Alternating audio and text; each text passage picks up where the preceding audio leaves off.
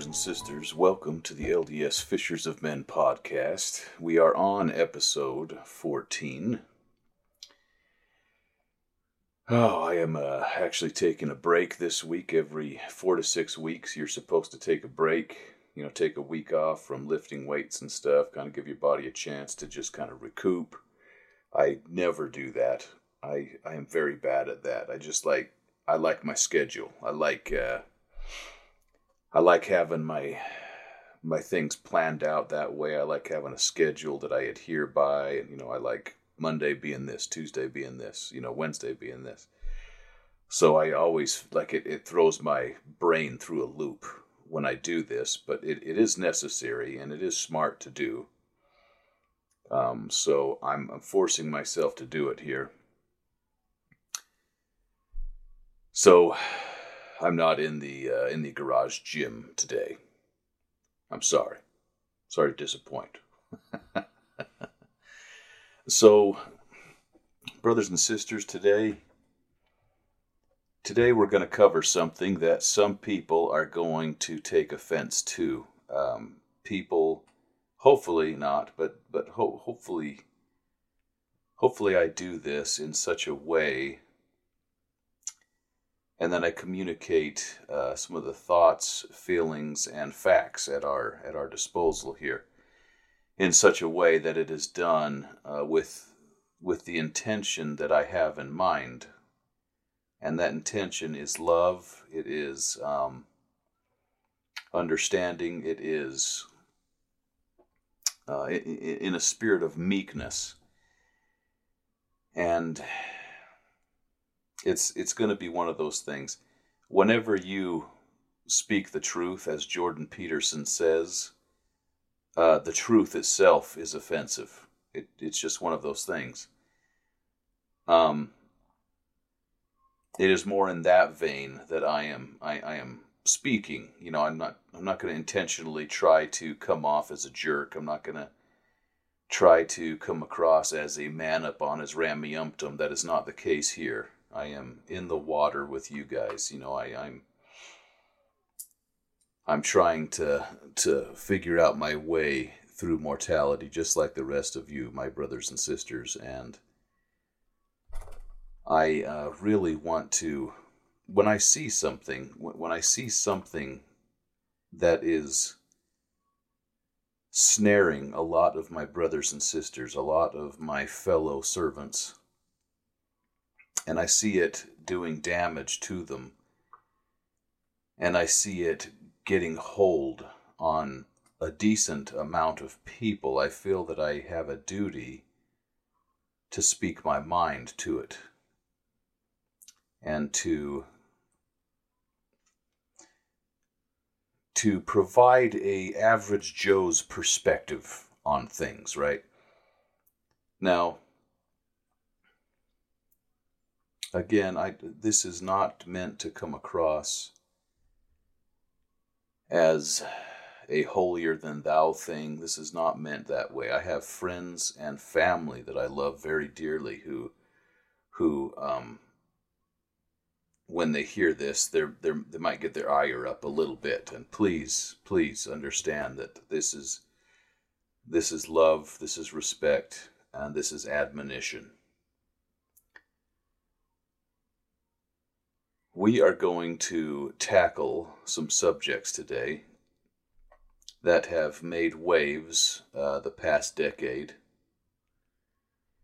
that haven't been really big deals, at least as far as I understand and know,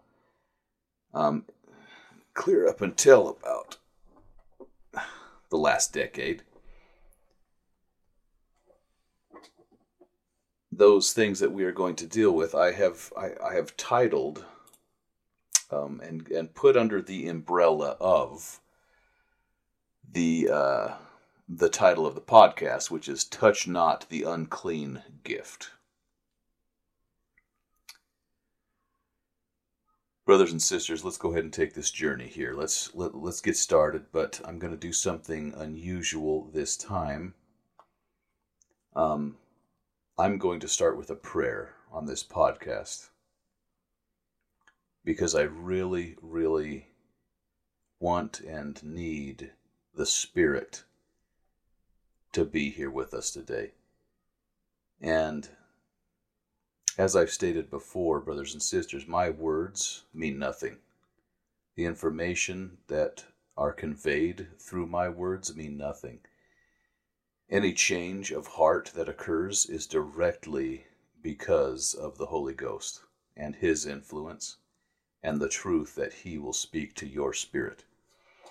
And all the praise and all of the thanks can go to Christ. I'm going to go ahead and offer up that prayer. Our Heavenly Father, as we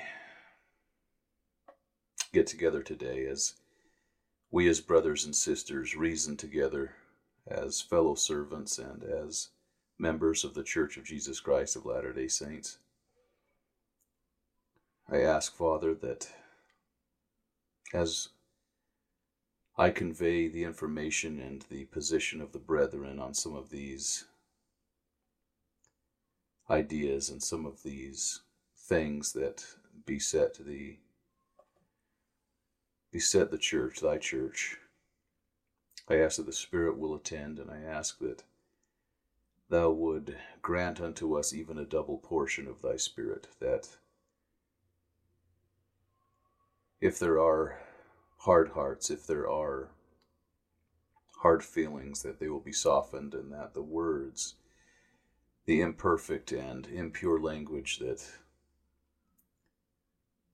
that comes from me will be able to be translated into a tool that can be used by the Spirit, by thy Spirit, Father, and that we can seek the truth, and that the truth will be conveyed, and that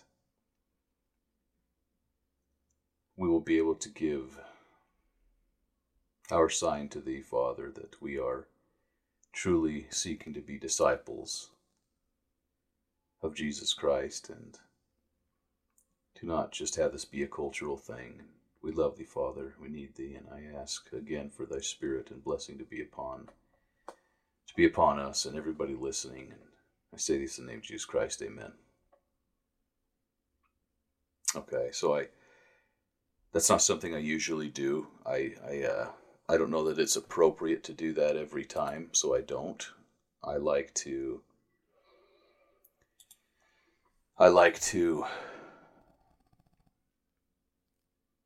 try to be as respectful as I can and to not drag holy things into the spotlight and stuff like that. So I usually say a prayer silently before I begin a podcast. This is one that I'm going to do that obviously I did together, and I wanted that Spirit to be with us, and I want the Lord to attend and for the Holy Ghost to attend. Okay, so as I said, we are going to be talking about touching not the unclean thing, or the unclean gift. Before we begin, brothers and sisters, I want to read a scripture to you. 2 Nephi chapter 9, we'll go 39 through 41. O my beloved brethren, remember the awfulness in transgressing against the holy God, and also the awfulness of yielding to the enticings of that cunning one. Remember, to be carnally minded is death, and to be spiritually minded is life eternal.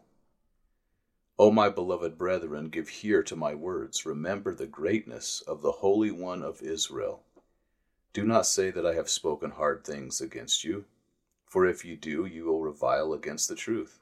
For I have spoken the words of your Maker.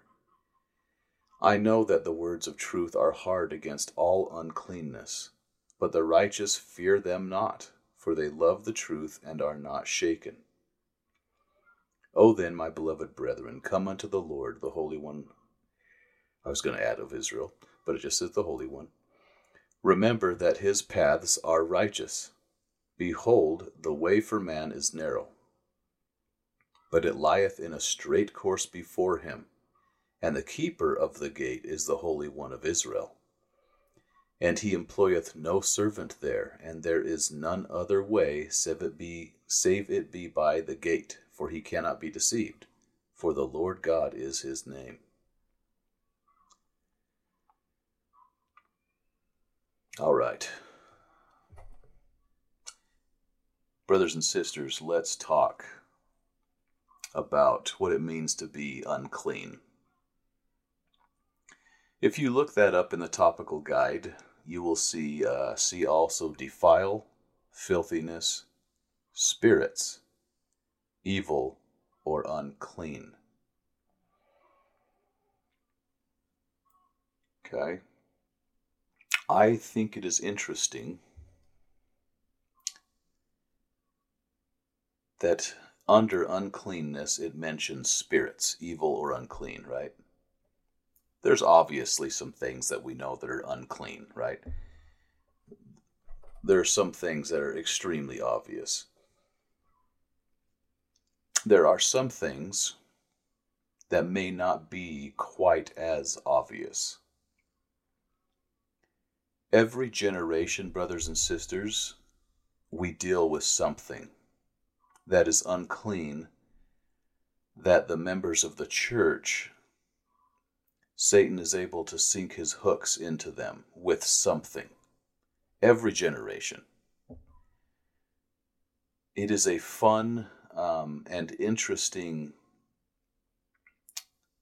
I guess you could call it a thought experiment, to go back as far as you can in the general conferences and to watch them or listen to them on churchjesuschrist.org and to see the things that they're talking about, things that they're dealing with. It's really interesting to see the unclean things that members start to espouse, that the brethren have to then stand up and correct. And what is interesting is that in every generation, we lose people to those evil or unclean things.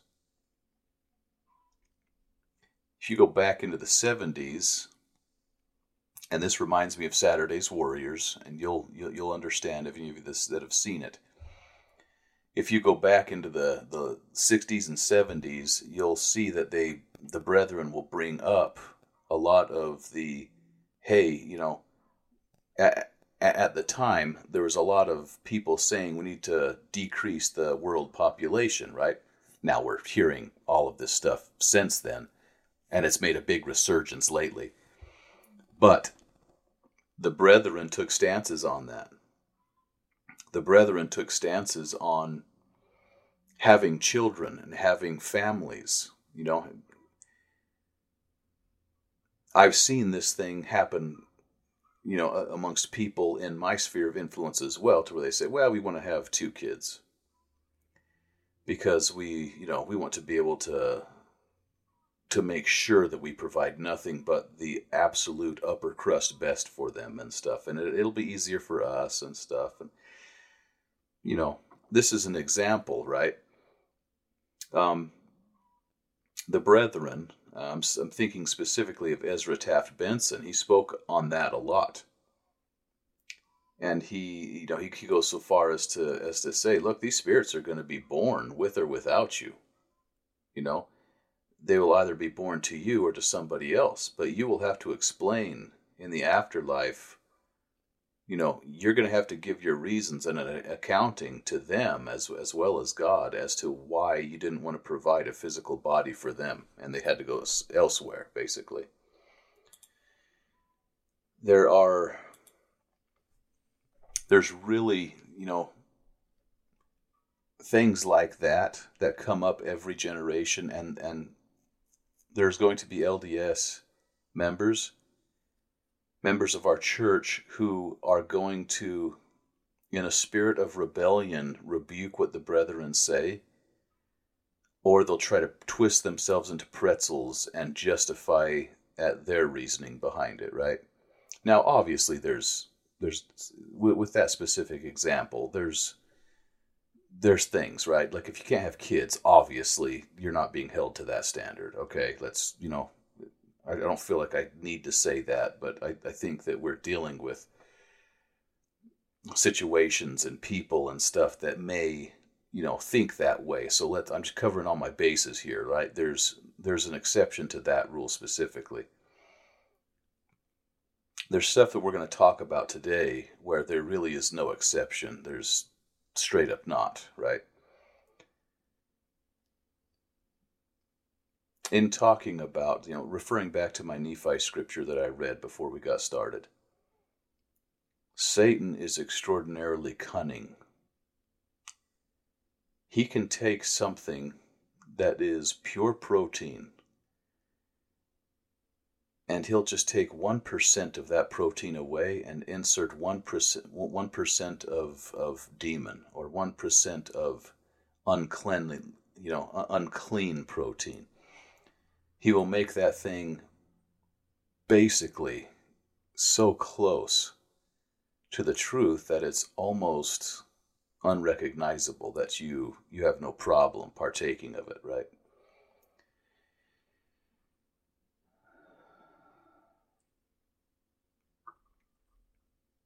However, that being said,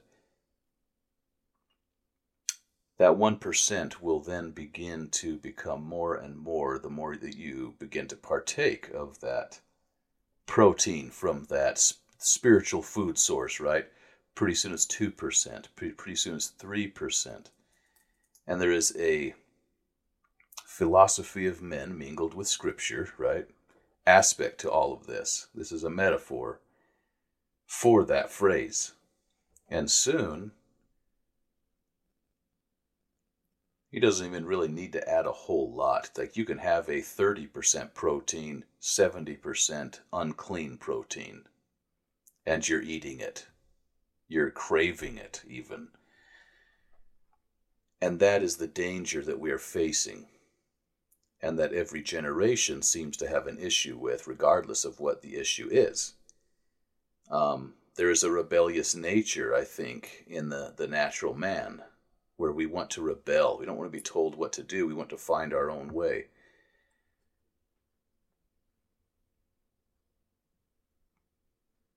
And I think that when we want something to be true, I know this is true of myself, and this is something that I have to watch, something that I have had to tamper down the older that I have become, is that if I want something to be true, there's a tendency to like try to find a way to make it true, to make it happen, even if it's not 100% there, right? You can, a more worldly example would be a fanboy, right? If you've ever heard the phrase a fanboy. So I'm going to give a really silly example here, right? You got Xbox and you got PlayStation. There are loyal fans on both sides of the fence here with Xbox and PlayStation. You could use anything in place of these, but this is a funny, silly one that I can use. Now, see, I have become, and this isn't me up on my rammy-umptum, this was me taking advice of some very, very wise tech folks on YouTube, and as well as in my life, where they say, you know what? I am loyal to whoever gives me the best bang for my buck. I am not going to be loyal to any brand, because there are console generations where Xbox has completely been a terrible, they've given out a product that is very anti-consumer. And in those times, Sony will capitalize on those times, and they will push out their console that is very consumer-friendly. And what's funny is that they will always trade places. One generation, Sony is the benevolent, company putting out their console. The next generation, it's Microsoft Xbox, right? The Xbox is the benevolent console, and Sony has become a little bit more draconian. They want to lock things up. They want to not allow you freedom to do things on their console. whether that be backwards compatibility or whatever. I don't want to get too far into the weeds here, but, the whole thing behind this example is that there are people that when Xbox is anti-consumer, they will bend over backwards to make it seem like it is consumer friendly. And there's a reason why they're doing it, and it's this. And you know what I mean? They will fall on the dagger for their favorite company because they're fanboys, right? It's just it's kind of funny, and it's because it's what they have, right? It's like, well, look, I've invested myself into this platform, so I need to convince myself that it is the best, right? Because I'll feel better about myself. This is a kissing cousin to what I'm talking about here, because when we find something like that appeals to us, there's that fanboy, tendency to where you want it to be true. We're seeing this happen with the second coming of the Savior, right? There are people who are trying to apply things, and I don't fault people for this at all. Don't misunderstand.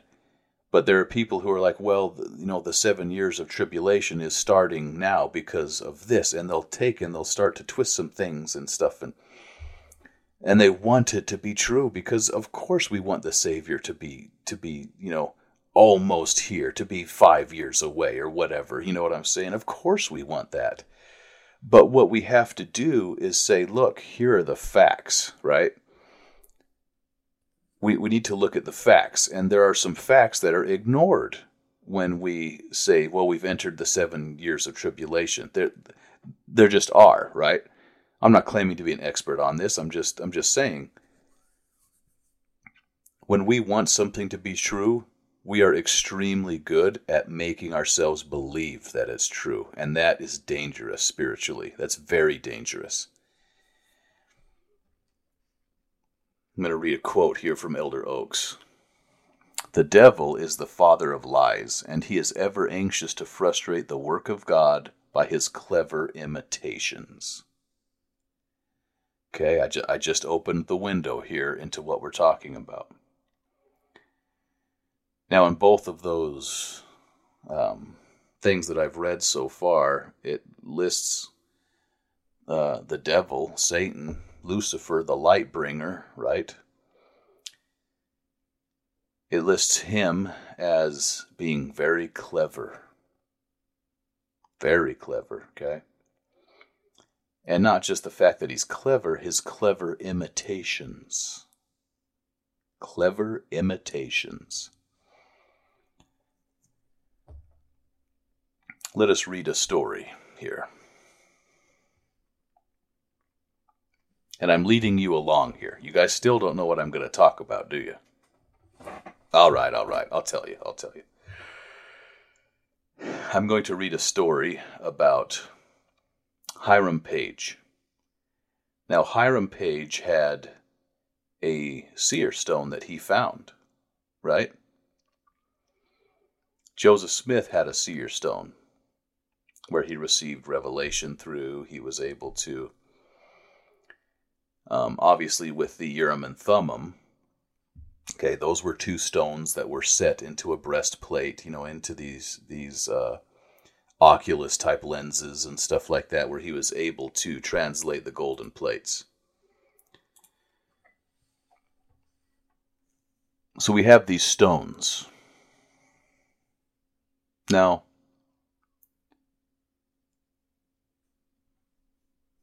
can Satan imitate miracles?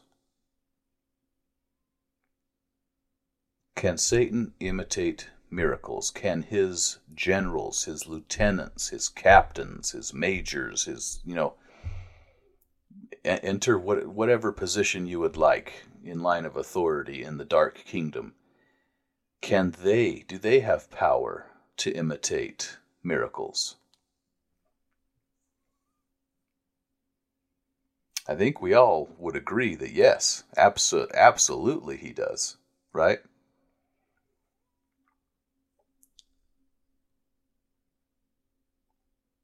We're going to talk today about some things that are imitations of the truth, brothers and sisters, and I'm going to, right off the bat here, these are things that are plaguing our church. This is like something that has come up in our generation that we need to understand. And this is an average Joe. The superpower I have going for me is that I know that Joseph Smith was a prophet of God. I know the Book of Mormon is true. Because of that, I know that there is an unbroken line of succession in prophetic leadership over this church. I take what the brethren say very seriously. I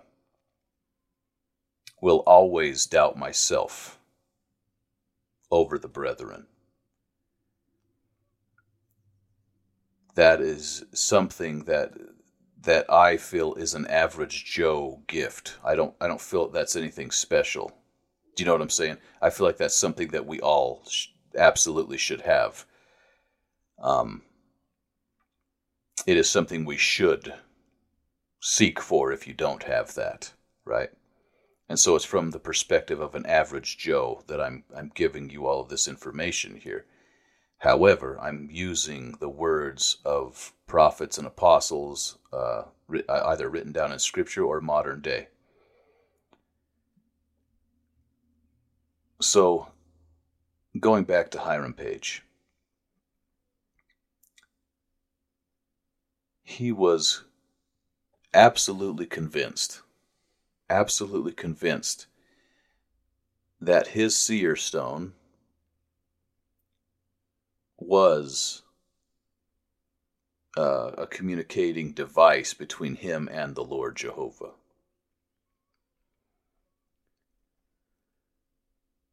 Now, not only did he believe that, but he shared that, right? He shared that with people. And this can be found in D&C section 28, if you want to read the account in its entirety. I'm going to give you a brief synopsis here, preceding what happened with Hiram Page, but basically, this is a revelation that says, Oliver Cowdery kind of overstepped his authority a little bit. And, basically he was telling some people, hey, there's an issue with one of the translations. There's, whatever the issue was, he's saying, I need you guys to change it. And Joseph Smith had to go and say, no, there's not an issue with it. And you're overstepping your authority, good sir. I'm sure he did it in a very loving, instructional way. And so he had to convince Oliver. He said, look, when things like this need to be corrected, if there is a question, it's the president of the church who does the correction. I will handle that. This is under my stewardship, right? Now, this is coming from the Lord. This isn't coming from Joseph Smith, but Joseph Smith is, having this dictated. The prophet holds the keys of the mysteries, and he is the only one that receives instruction and revelation for the church, okay? Oliver Cowdery was then commanded to go and to bring the gospel to the Lamanites. He then was also told, Oliver, I need you to go and to set Hiram Page straight, because he's not receiving revelation from me, from God, right? So we go here to, let's start in verse 11 of D&C 28. And again, thou shalt take thy brother Hiram Page between him and thee alone, and tell him that those things which he hath written from that stone are not of me, and that Satan deceiveth him. Now, I'm going to pause here. These guys were guys that were rubbing shoulders with the prophet of this dispensation. Like, these guys didn't have the internet. They didn't have the distractions that we have. These guys were earnest. They were seeking for the truth. A lot of these converts to the church, they were holding Bible studies where they were basically saying, we're going to do this until the true church gets here, because we know that it's going to get here. Like, a lot of these guys were in tune.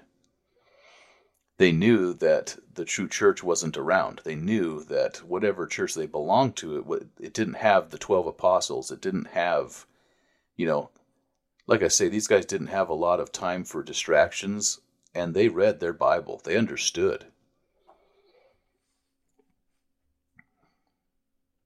These guys, having the true church amongst them, it being new, there were some things that they accepted. They accepted the fact that Joseph Smith was a prophet, seer, and revelator, and that he made use of the Urim and Thummim.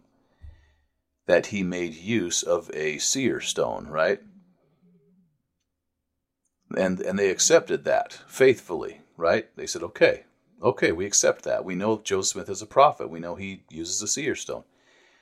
So when this guy comes and he's able to find a stone, right, and he's able to see through this stone and receive inspiration, he's thinking, oh my gosh, I've got one now. You know what I'm saying? So I'm just trying to make this very clear as to the type of people we're dealing with here, okay? Continue on with verse 12. For behold, these things have not been appointed unto him, neither shall anything be appointed unto any of this church contrary to the church covenants. Let's pause again. That statement alone should be tattooed on all of our hearts, right? Spiritually, metaphorically tattooed on our hearts. Okay? Neither shall anything be appointed unto any of this church, any of it, contrary to the church covenants. Okay?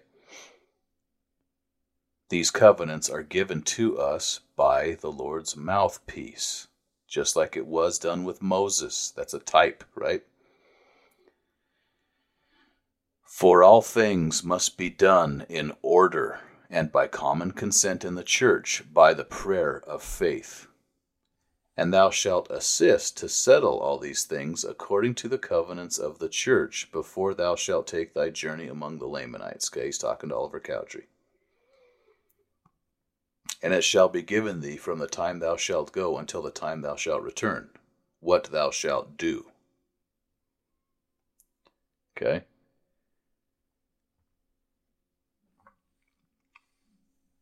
Going back to this man, Hiram Page. He was convinced that he was receiving revelation from God, and he told others, and the others were convinced that he was receiving revelation from God. Okay, this was something that was nipped quickly in the bud, and to Hiram Page's credit, he was like, oh, okay. He took the counsel. He was humble enough to say, oh, crap. Okay, my bad, And he took the correction, right? And I'm sure it was done in a very respectful manner. Okay? If you go to the Histories of the Church, Volume 1, 1832 to 1844, it talks about this, and it just basically says, after Joseph Smith received this revelation, he convened a conference and set the church in order. At the conference, Brother Page, as well as the whole church who were present, renounced the said stone and all things connected therewith.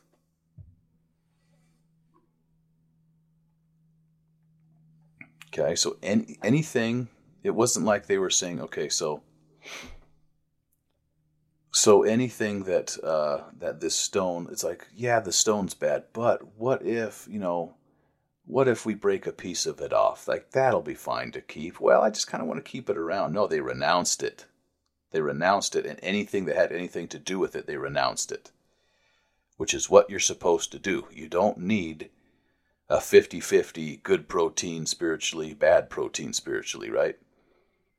You don't need any of that uncleanness in your life. Okay? Brothers and sisters, we are going to go into energy healing, Reiki, Chi, whatever you want to call it. And it's called different things across the world and in different times of the world. And I have a ton of information here. I've got pages and pages of stuff that I've prepared. So we'll see. We'll see, what I feel like I need to share and what, hopefully the Spirit dictates what is important and what is not. I was really fired up about this when I began to prepare. And I had I was going to unapologetically come in here and kind of, I had a little bit of righteous fire under my saddle. And as I began to prepare, I received like a definite prompting that basically was correcting me, saying, no, if you want the Spirit's help, then you will not take that approach. Which is why I'm trying to be very careful about how I approach this, because otherwise it will be a waste of my time and your time. And nobody will be convinced, and it will just be a waste of time. I understand that there are many who are involved through varying degrees with these, with the energy healing, with all that stuff. And I'm not just picking on that today, but there's something that goes along with it that is in the same camp, and that is spiritual experiences through drug experimentation, through the use of pharmaceuticals. In order to preface this, well, let me read a quote here from President Boyd K. Packer, and then I'm gonna go into some explanation here. Personal spiritual experiences. We are entitled to personal revelation. However, unless we are set apart to some presiding office, we will not receive revelations concerning what others should do. An unusual spiritual experience should not be regarded as a personal call to direct others. It is my conviction that experiences of a special sacred nature are individual and should be kept to oneself. How many of these LDS energy healers, these, a lot of these prominent people that kind of rose to prominence over the past decade, number one, how many of them have been excommunicated? Number two, what is sad about that is that even after excommunication, the fault is being laid at the feet of the church. And there must be a problem with the church and not the person. These people don't just use the spiritual healing, but there's also, they will use these unusual spiritual experiences, right? That are personal in nature, that have been, they've had a price tag slapped on it. Whether it be through the selling of books, whether it be through the selling of the healing, energy healing sessions, which with some folks, They'll charge like $1,000 an hour for this stuff. And even if it was free, right? Even if it was 100% free, brothers and sisters, this is an unclean gift. It's an unclean gift. To kind of illustrate my point, I'm going to give you guys a kind of an example, right? Let's give it a real world example. And in the spirit of video game consoles, let's say, okay, this earth and the life that we are living, the mortal experience that we are having, is a computer game. It's a simulation. Okay? It has been coded with rules, boundaries, limitations. Like I can't fly, right? I can't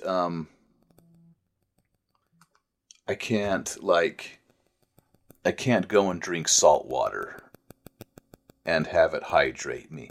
I can't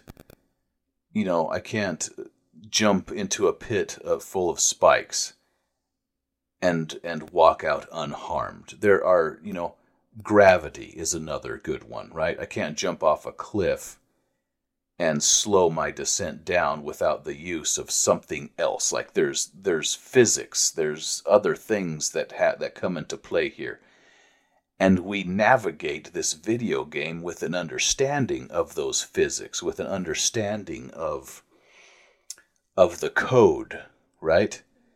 We have to adhere to this computer code while we're here.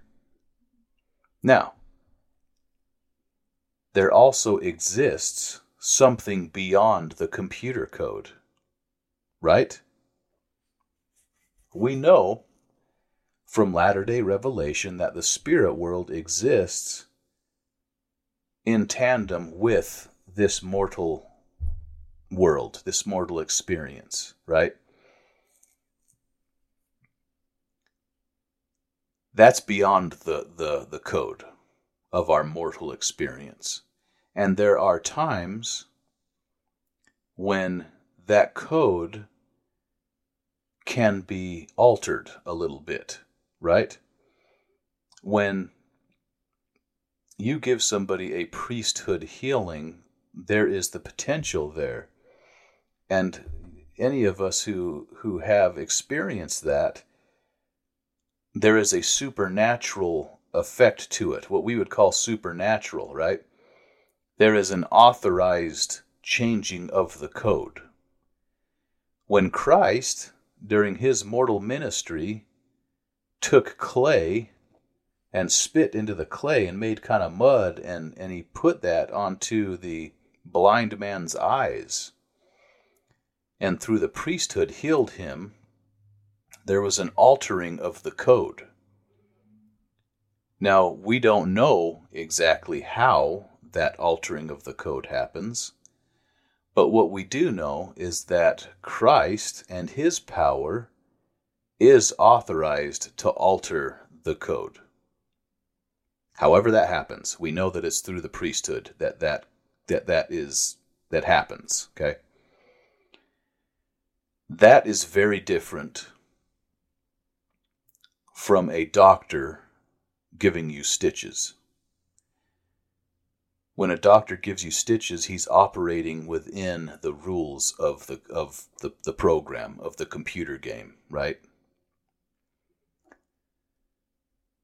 And we know that if we do these certain things with the skin, and then if we clean it, if we remove the bacteria, if we take these two pieces of flesh and sew them together, or we glue them together, it will heal itself, right? Because we're taking advantage of our knowledge of the code thus far. That is different from a priesthood blessing, brothers and sisters. The priesthood blessing is above that.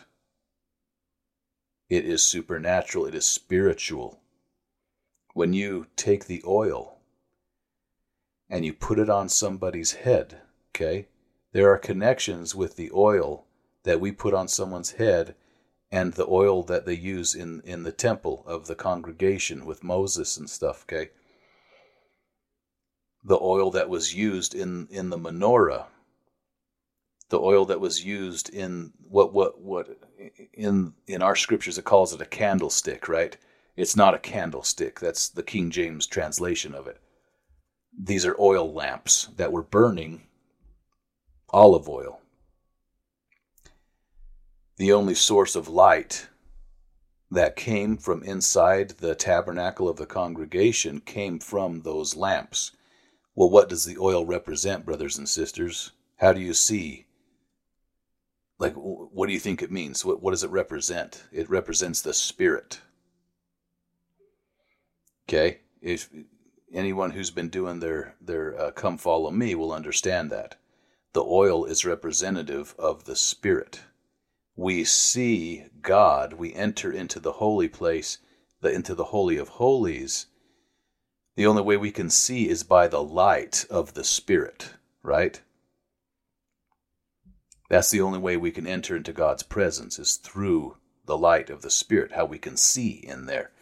And when we give somebody a blessing with the oil, we are anointing them with the Spirit, and the healing happens by the authority of the priesthood through the Spirit. It is a spiritual experience. It is going outside the code. Okay? Are we tracking so far? You know, as all my my army brothers and sisters, okay, that was a big thing. We'd say, tracking, or are we tracking? Okay. When Joseph Smith would look through the Urim and Thummim, he was going as far as we can understand, as far as our technology, as far as our understanding of physics, okay? At the time, there was no power source hooked up. There was nothing, there was no batteries on this thing, right? This was something that was doing something through the Spirit. And however that happens, we don't know.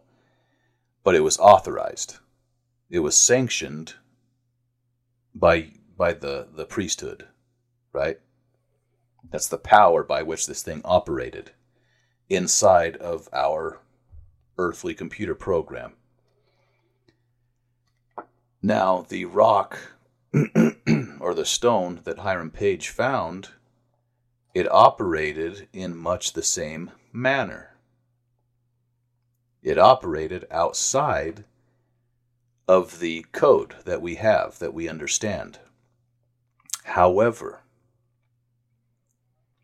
while it mimicked and essentially was the same exact thing, it gave revelation to Hiram Page.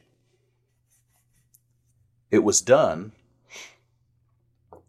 through a different power. And I put the question to you, brothers and sisters, was this power sanctioned by God? No, it was not. That's obvious. It's not. It was renounced. Do you think there were members that were saying, oh my gosh, we're so lucky the Lord is speaking to us, you know, that were deceived? You know, in that group with Hiram Page, did the things that come through, were they feel-good things? I don't know, but they tricked them. They tricked some extremely Bible-literate people into believing that this stone was from God, because it mimicked it to the T. Okay?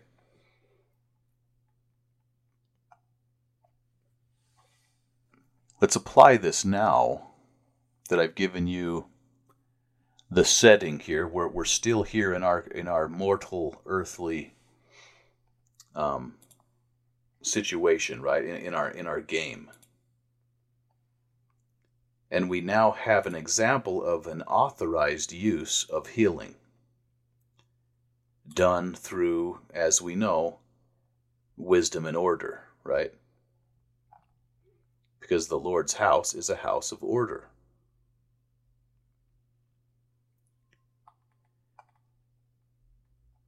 When we take a look at Reiki, at energy healing,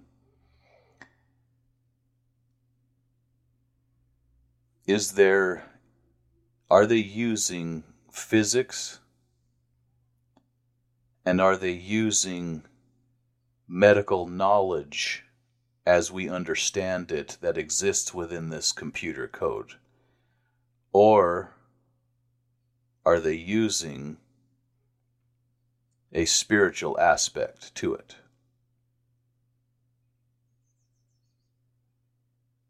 It's a spiritual aspect.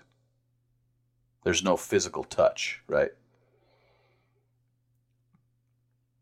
Now, are there little bits and pieces of truth that they are using and building upon? Perhaps. Do I believe that the body has an ability to heal itself through proper use of energy and, emotion and stuff like that? I'm sure there's something to that, for sure. I think that when you get stressed, there's a reason why it has a detrimental effect on your health. Now, people call it energy. Some people call it spirit and stuff like that. Like, whatever the case is, it's like, okay, yeah, I can buy that. That's pretty much medically proven. And when you're happy, when you laugh and stuff like that, it has a very positive effect on your health, right? So are there some truths that are being built upon? Yeah, I can buy that. However, when we give somebody a blessing, that stuff isn't coming into play, right? It's not coming into play.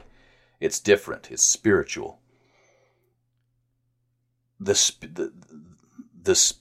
priesthood healing isn't so much concerned about your energy or anything like that. It's stating things by the power and authority of Jesus Christ and the Melchizedek priesthood. Okay. I'm going to read to you something from Acts chapter 8. That's going to further help us illustrate this, okay? So Simon is who we're talking about here. Simon the sorcerer, okay? Simon exists in the same world that we do. He exists in the same computer game that we do, okay? Let's go Acts chapter 8, verse 9. But there was a certain man called Simon, which before time in the city used sorcery,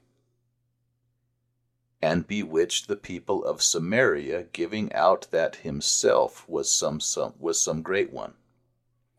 Okay? To whom they all gave heed, from the least to the greatest, saying, This man is the great power of God.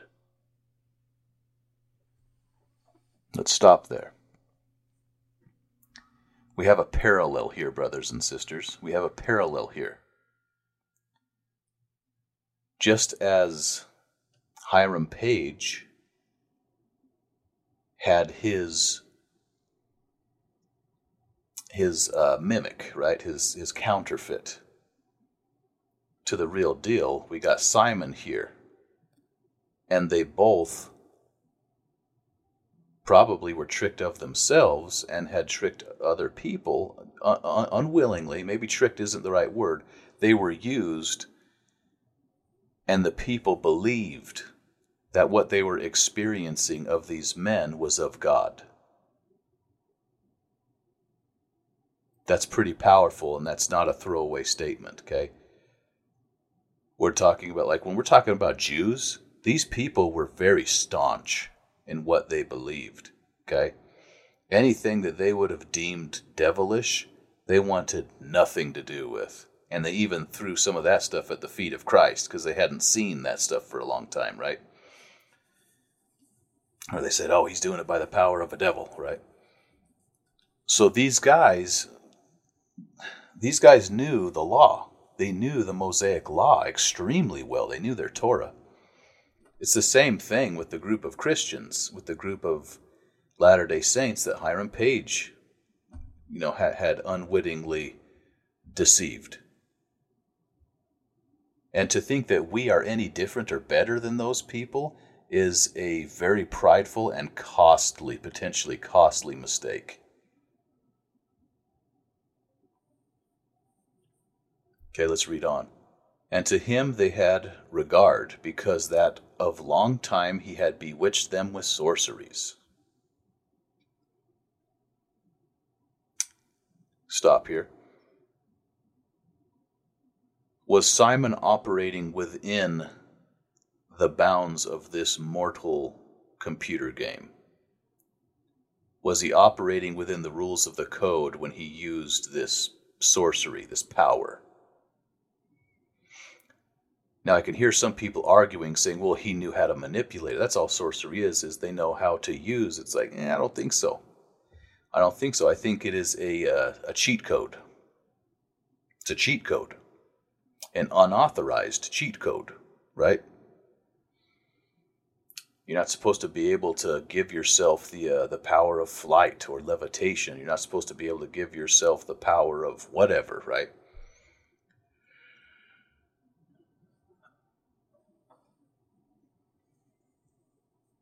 I'm not, again, I'm not being disrespectful here. I'm not trying to insult anybody that has partaken of this. It's quite the contrary. I get it. I understand. Like, this stuff is extremely hard to root out sometimes. And we're going to have this continue to happen as time goes on. We need to be extraordinarily careful and humble about these things as time goes on. Verse 12. But when they believed Philip preaching the things concerning the kingdom of God and the name of Jesus Christ, they were baptized, both men and women.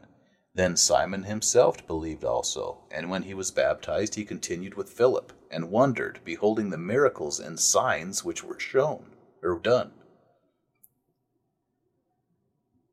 Now when the apostles, which were at Jerusalem, heard that Samaria had received the word of God, they sent unto them Peter and John,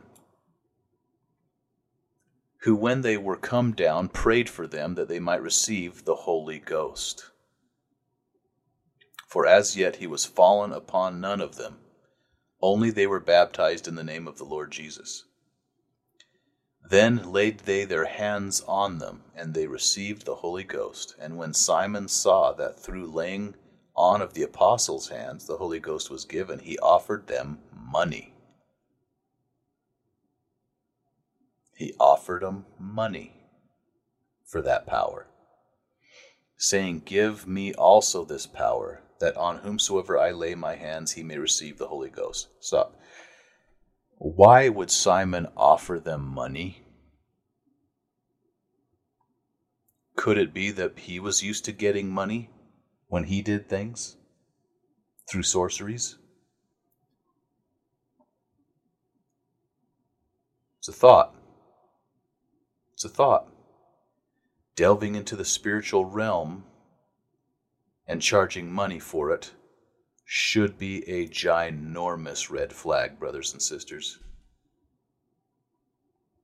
Should be a very big red flag. Okay, going back, verse 20.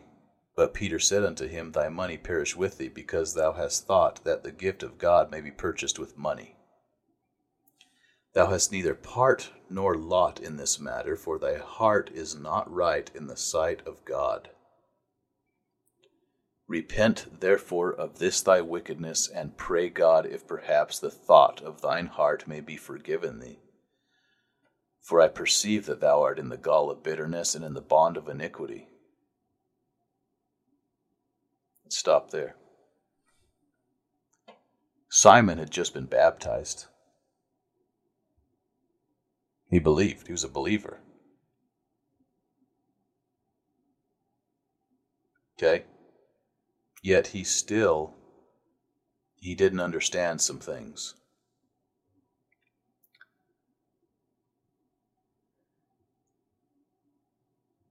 And obviously these guys gave him a pretty strong rebuke.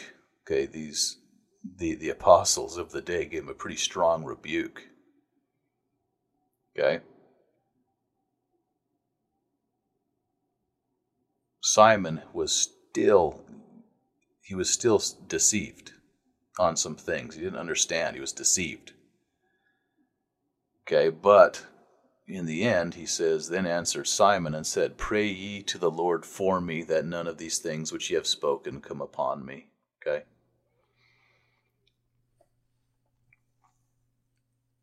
So it sounds like in the end, he was like, oh crap, I need to repent. Okay, hey, I understand. I'm sure that they set him right.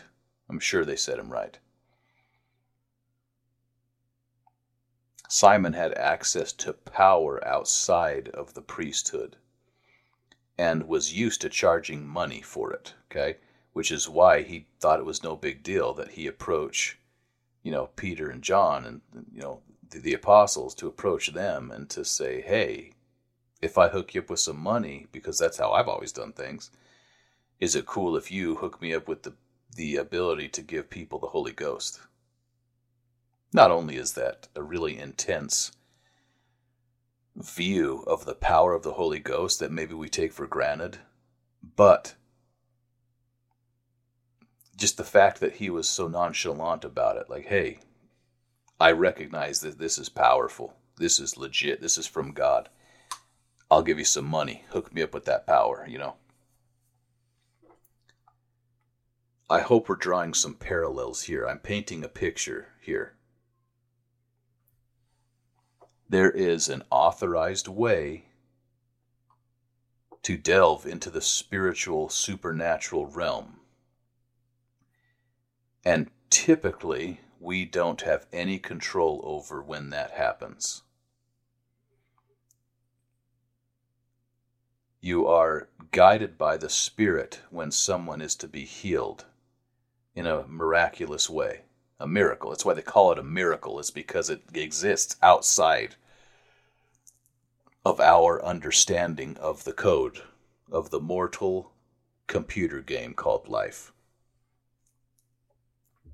It's a miraculous way around the rules, boundaries, and limitations that we have existing here at the time. Through the use of the priesthood and in the name of Christ, we are able to delve into that realm. Now, when a vision is given, it is given in the Lord's time, and he himself holds himself responsible for giving the interpretation of a dream. Okay, he does speak to people in dreams, for sure.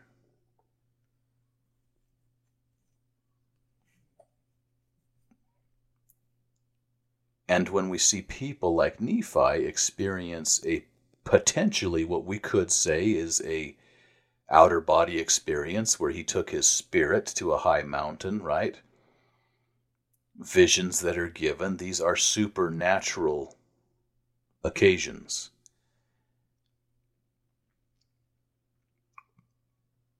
When we dive into a lot of the places that energy healing stems from, like India, China, right? It's Eastern mysticism. You will see in India that they will talk about opening the third eye on your forehead. Okay? You ever dived into that at all? The third eye? Is there something to that? I believe there is. Okay? I believe what they're talking about is the spiritual realm. It all ties together, right?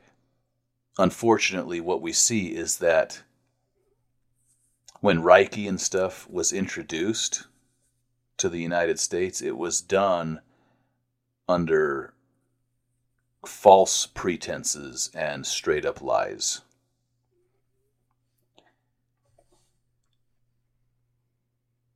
And that's a bold statement.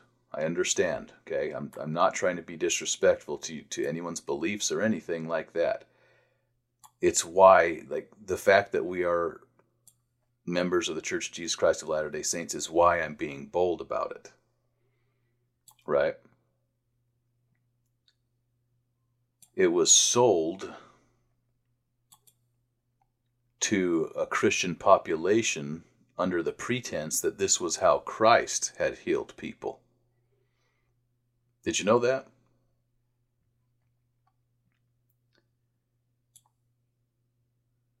It was sold under the pretense of it being perfectly compatible with Christianity. And that was the only way that they knew that they could sell it to Christianity, right? It was like they couldn't just bring it over as it was, because we'd recognize it. We would have known right off the bat, boom. Yeah, this is not of God. Right?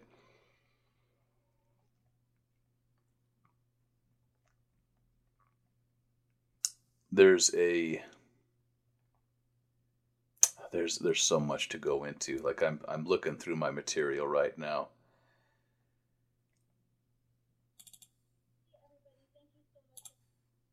There's some Christian gals who talk about it, who are former Reiki masters and stuff. There is a former prominent energy healer who is a member of our church, who renounced it, right? There's some things here that just you really have to twist yourself into pretzels to be able to make it compatible with your religion. You really do.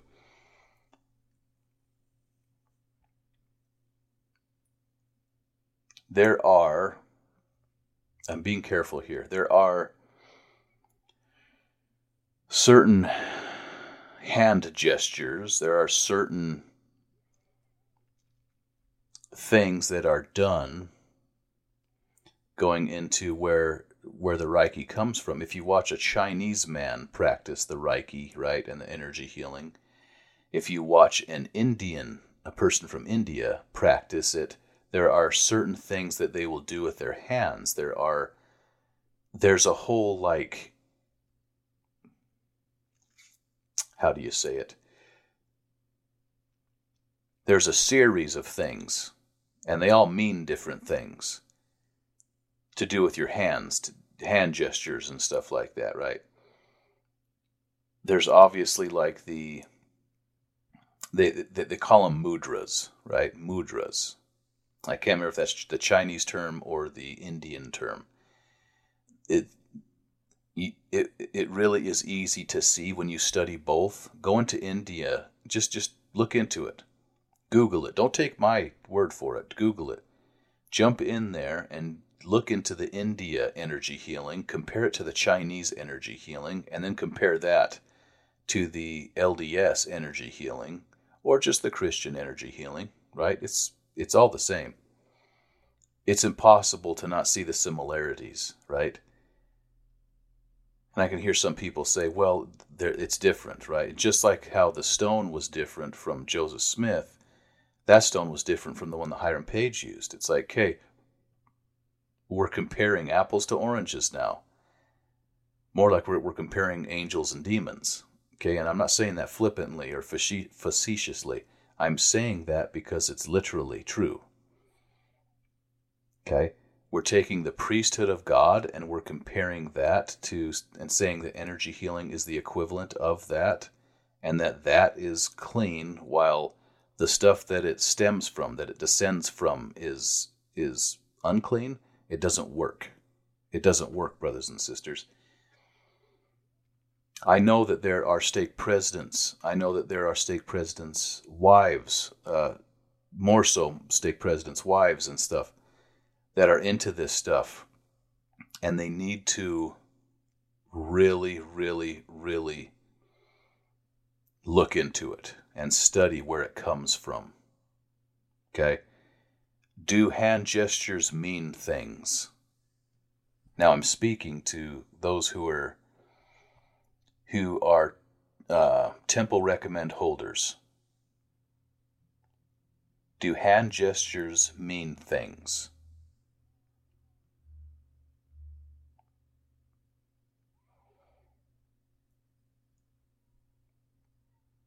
I'm pausing here because I want that to sink in. Okay? Google Buddha statue mudras, Mudras. Google Buddhist hand gestures. Google Egypt mudras. Google India statue mudras or hand gestures.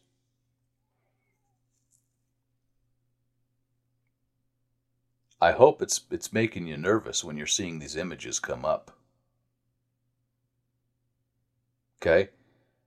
It is an apostate version of the truth. It is an apostate version of something that is coming to your and my mind when you see those statues and what they're doing. Let me go here to what mudra is. Okay, in India, it is the gestural vocabulary used in imagery, dance, and yoga, with root meanings in a verb that can signify cleansing and purification, as well as satisfaction and delight. Mudra is used in Indian rhetoric to denote the expression of things by their right names.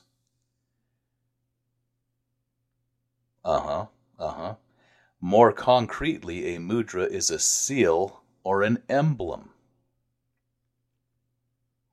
As a system of hand gestures, it can sum up a god's, small g, or goddess's character or a dancer's mood in a moment of concentration, of concentrated symbolism and meaning. Okay. What is the priesthood, according to churchjesuschrist.org?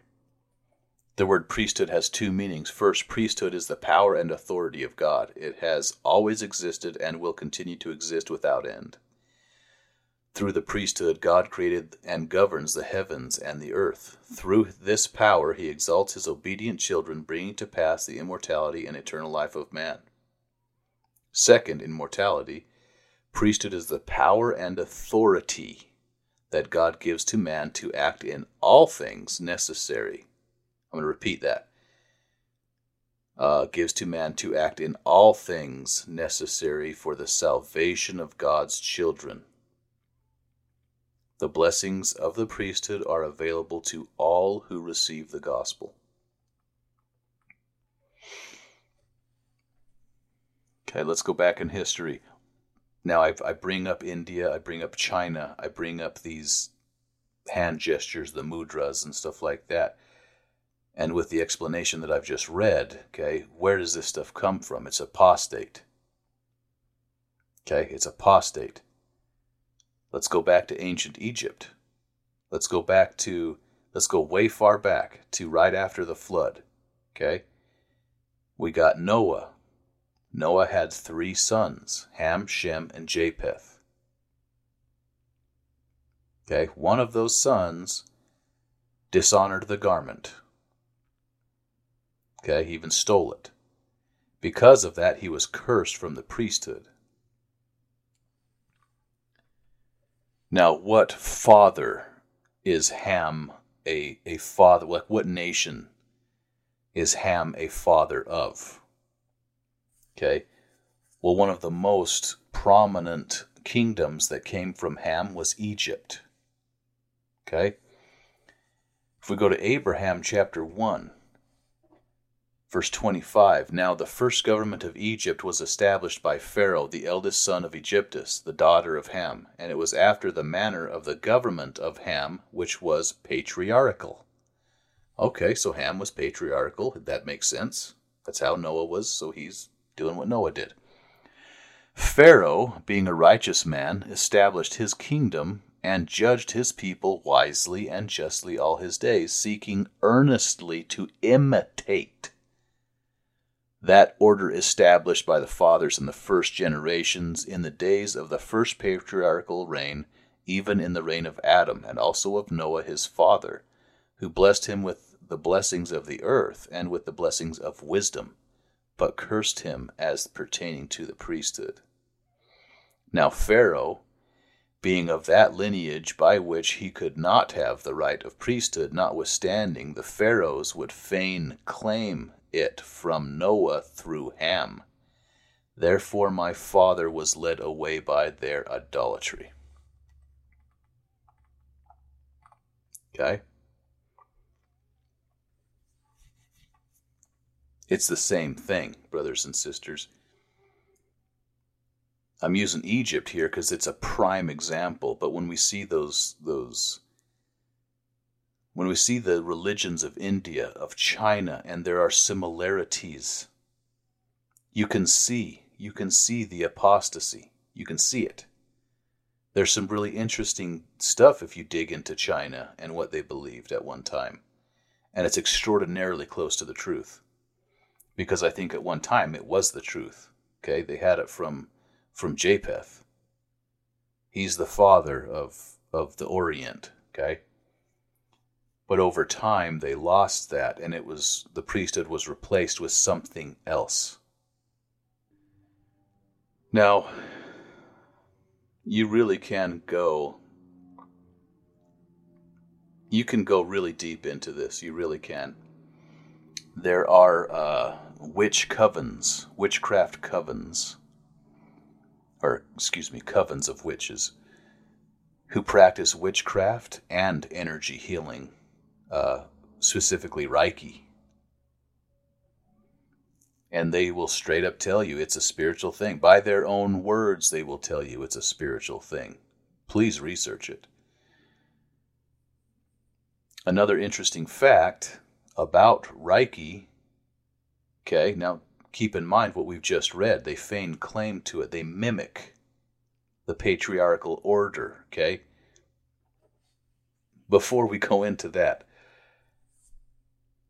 knowing what we've just read about Egypt, when Moses showed up, okay, so let's all understand here, Egypt doesn't have right to the priesthood. Moses shows up. How many of the miracles were the priests of Egypt able to mimic? Almost all of them.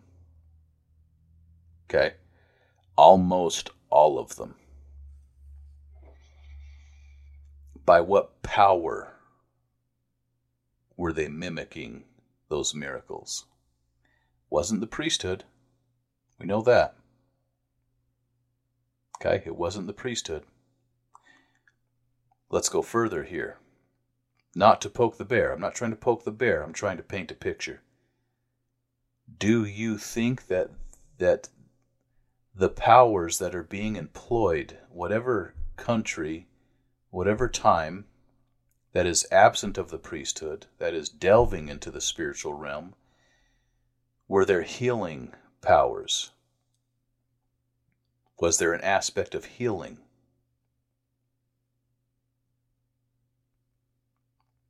Okay, voodoo, medicine man. Did they have access to power? Obviously, it was not the priesthood that enabled them to be able to heal supernaturally.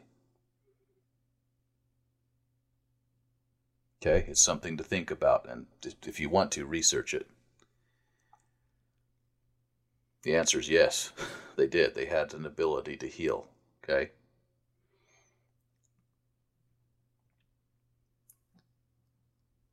something about Reiki specifically is that if you want to become a Reiki master, you can't just say, I'm a Reiki master. You have to be attuned by another Reiki master in order to be a Reiki master. Okay? In Reiki tradition, it dictates that you must be initiated. It's kind of a religious word, isn't it? You must be initiated or attuned. That's another religious word, isn't it? Those are two very spiritual words. By a Reiki master before properly practicing this healing art of energy flow.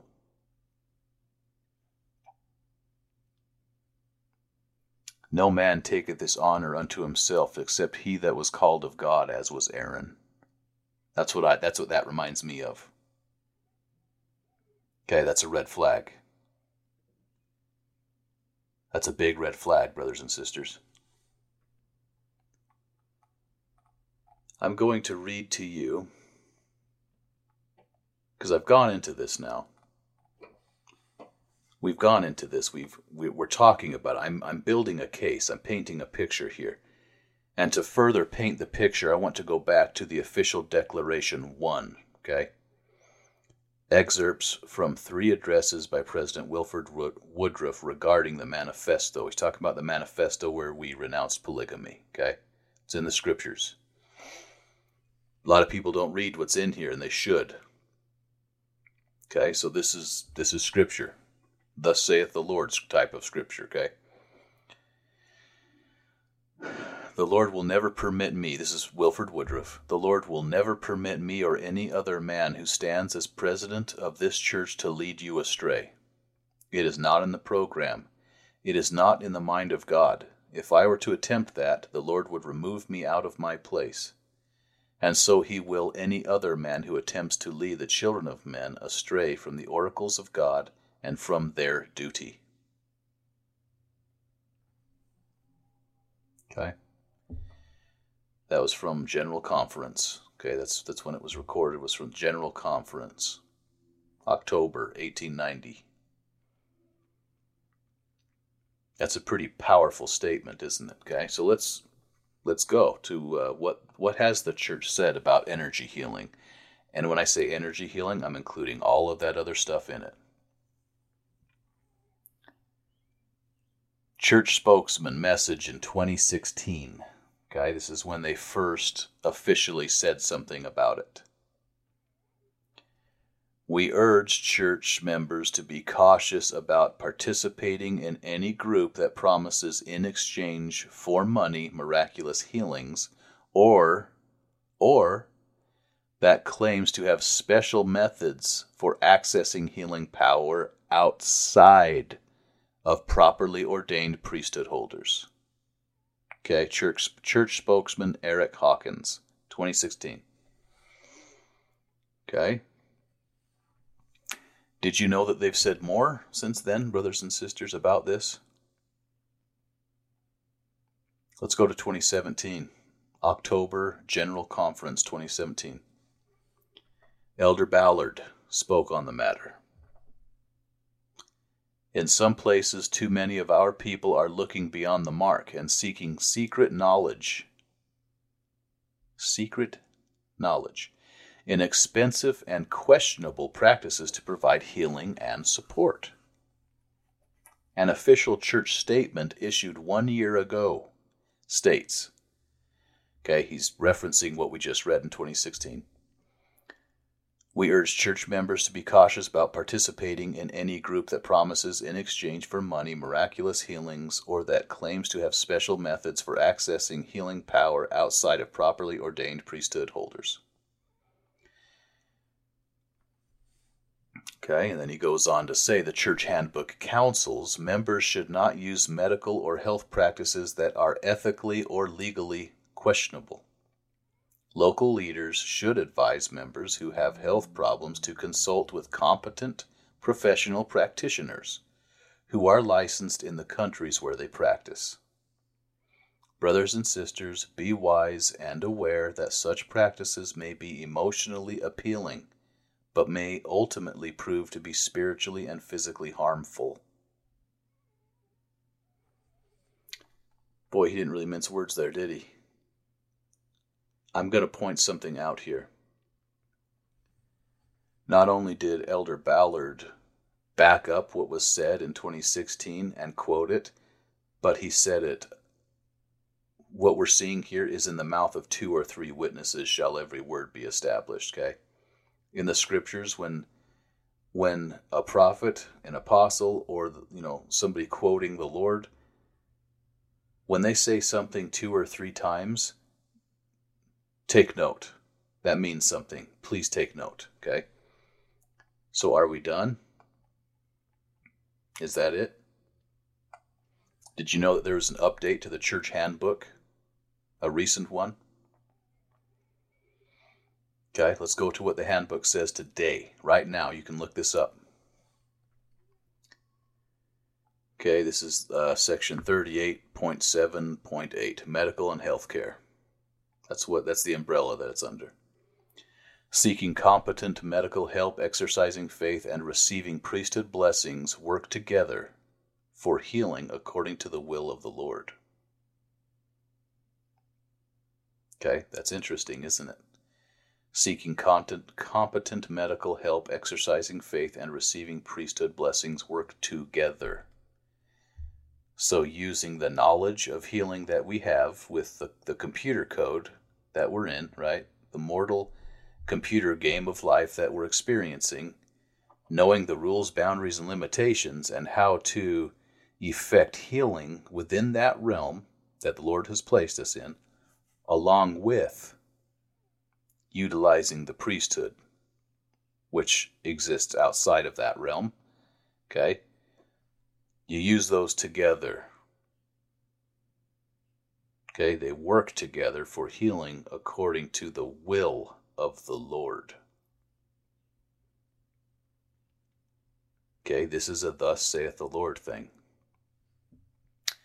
Members should not use or promote medical or health practices that are ethically, spiritually, or legally questionable.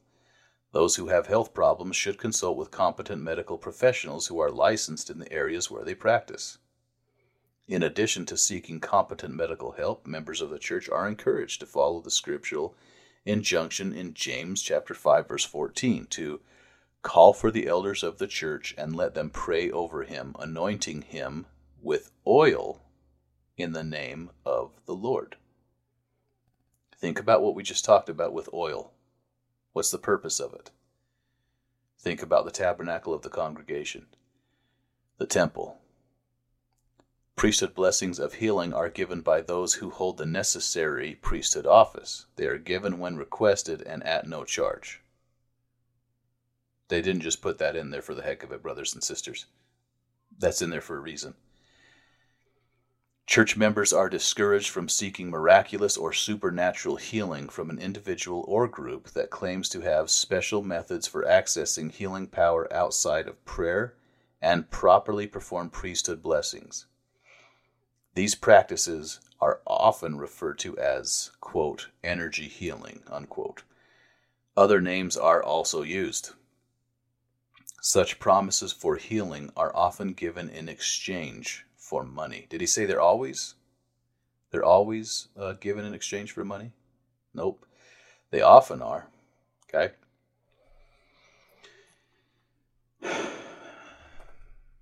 Is there any doubt on how the brethren feel about this? On what the Lord's official stance is on this, brothers and sisters?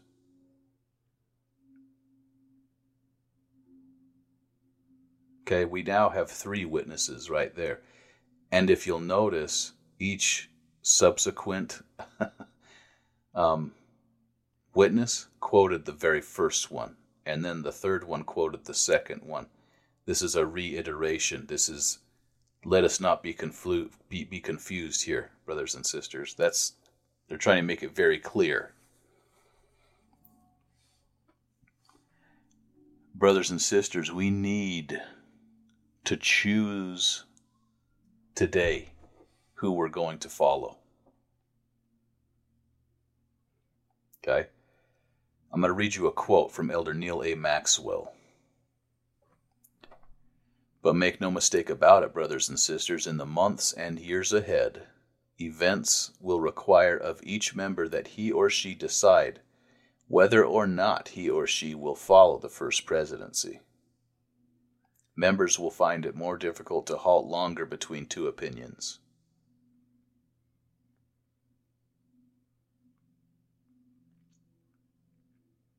Brothers and sisters, there is one Lord, one faith, and one baptism. There is one way. And that way, that gate, okay, that exists is there and kept by Christ. Okay, let's go back to what I read at the very beginning, 2 Nephi chapter 9. Let's go verse 41. O then, my beloved brethren, come unto the Lord, the Holy One. Remember that his paths are righteous. Behold, the way for man is narrow, but it lieth in a straight course before him, and the keeper of the gate is the Holy One of Israel. And he employeth no servant there. And there is none other way save it be by the gate, for he cannot be deceived, for the Lord God is his name.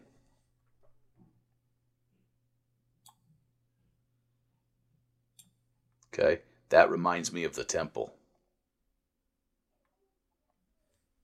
That reminds me of how we get into the Holy of Holies. At that point, it's Christ that brings us into the Holy of Holies, isn't it?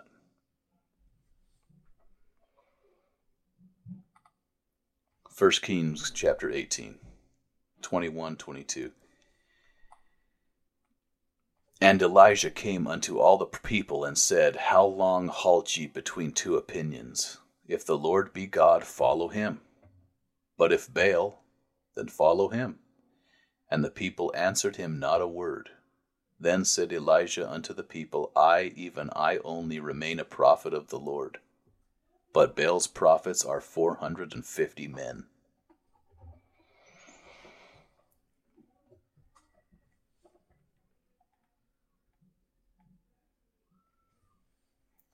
When you hear about these people, brothers and sisters, whether it be Julie Rowe, Daybell, Vallow, right, a Vow, whenever you hear about these people and you hear that they've been excommunicated, knowing what we've just gone over, is it the church's fault? Is the church the one that's bearing the burden? Is the church wrong? Is the Lord wrong? Okay.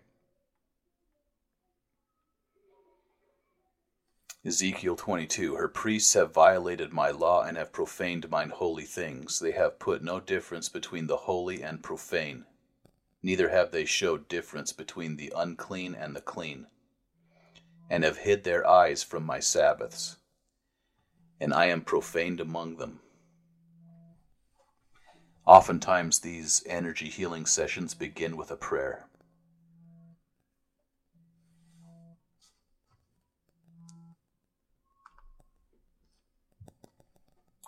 Okay, that should, Ezekiel 22:26 should really make a big difference after hearing that, okay? We are profaning the name of the Lord when we do that. We're mixing two different things together that are not meant to be mixed together, okay? That's how you get apostasy.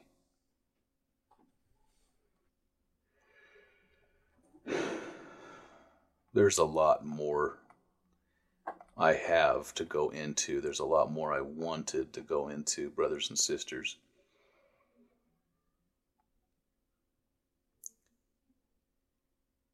I'm going to link some videos in the description that I want you to check out.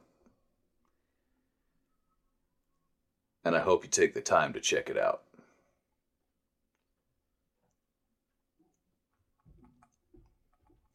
because these people were, this lady was a Christian, and this other lady was a member of our faith, but the message is really the same. It's they were deceived, and their eyes have been opened, and they know that they were deceived now.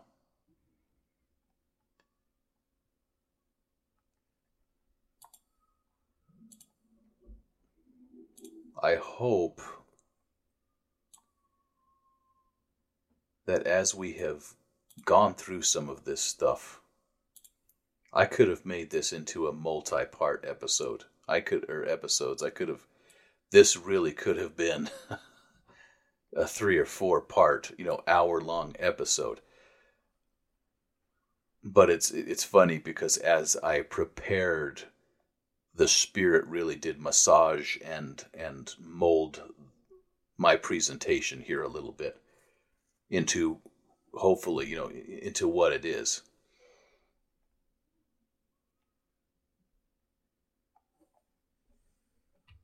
It's one of those things where, like, if I were to do this, I probably would have been a lot more forceful about it. I probably would have been a lot more unapologetic. I would have been a lot more, I could have come across as a jerk, big time.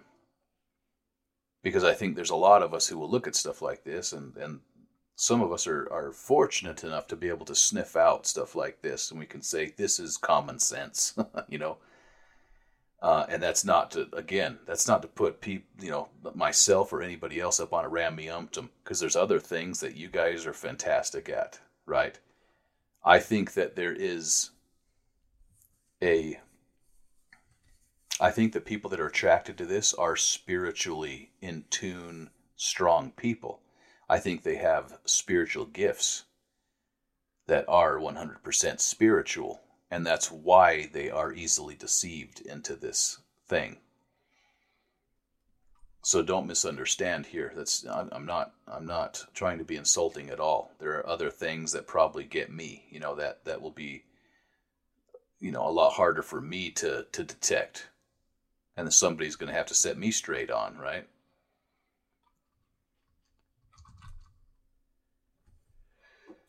I want to go to Moroni. Let's go to Moroni chapter 10. Start in verse 28. I declare these things unto the fulfilling of the prophecies, and behold, they shall proceed forth out of the mouth of the everlasting God, and his word shall hiss forth from generation to generation. Okay, think about what we talked about at the beginning. Every generation has something that they have to deal with, right? Something that comes up that has to be corrected, and that winds up causing spiritual death amongst God's children. Verse 29, and God shall show unto you that which I have written is true. And again, I would exhort you that you would come unto Christ and lay hold upon every good gift, and touch not the evil gift nor the unclean thing.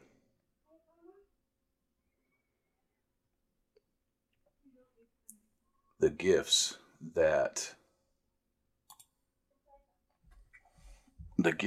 are being used to provide the healing, the comfort,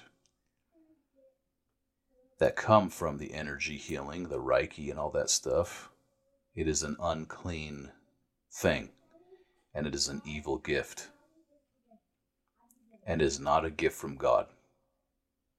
And I would encourage any within the sound of my voice who have delved into this to forsake it. This is one of those things that is a evil of our generation. It is an unclean thing that has taken hold and taken root in a percentage of our church membership. And again, I have friends and I have family who is involved with it. I would implore anybody to follow the admonitions of the prophets and apostles and the official declarations that are put forth in the church handbook and general conference.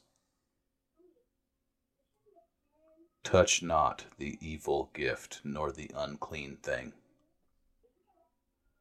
Brothers and sisters, I hope that it has been presented in a way that is respectful, that is worthy of the Holy Ghost using it to speak truth to your soul. I love you guys. I want nothing but the best for you, and I ask that the Lord will bless you and bring peace upon you guys during these turbulent times, and that He will make use of the gift of the Spirit of the Holy Ghost that you have to dispel any unclean spirits who may have tricked you. And I say that in the name of Jesus Christ. Amen.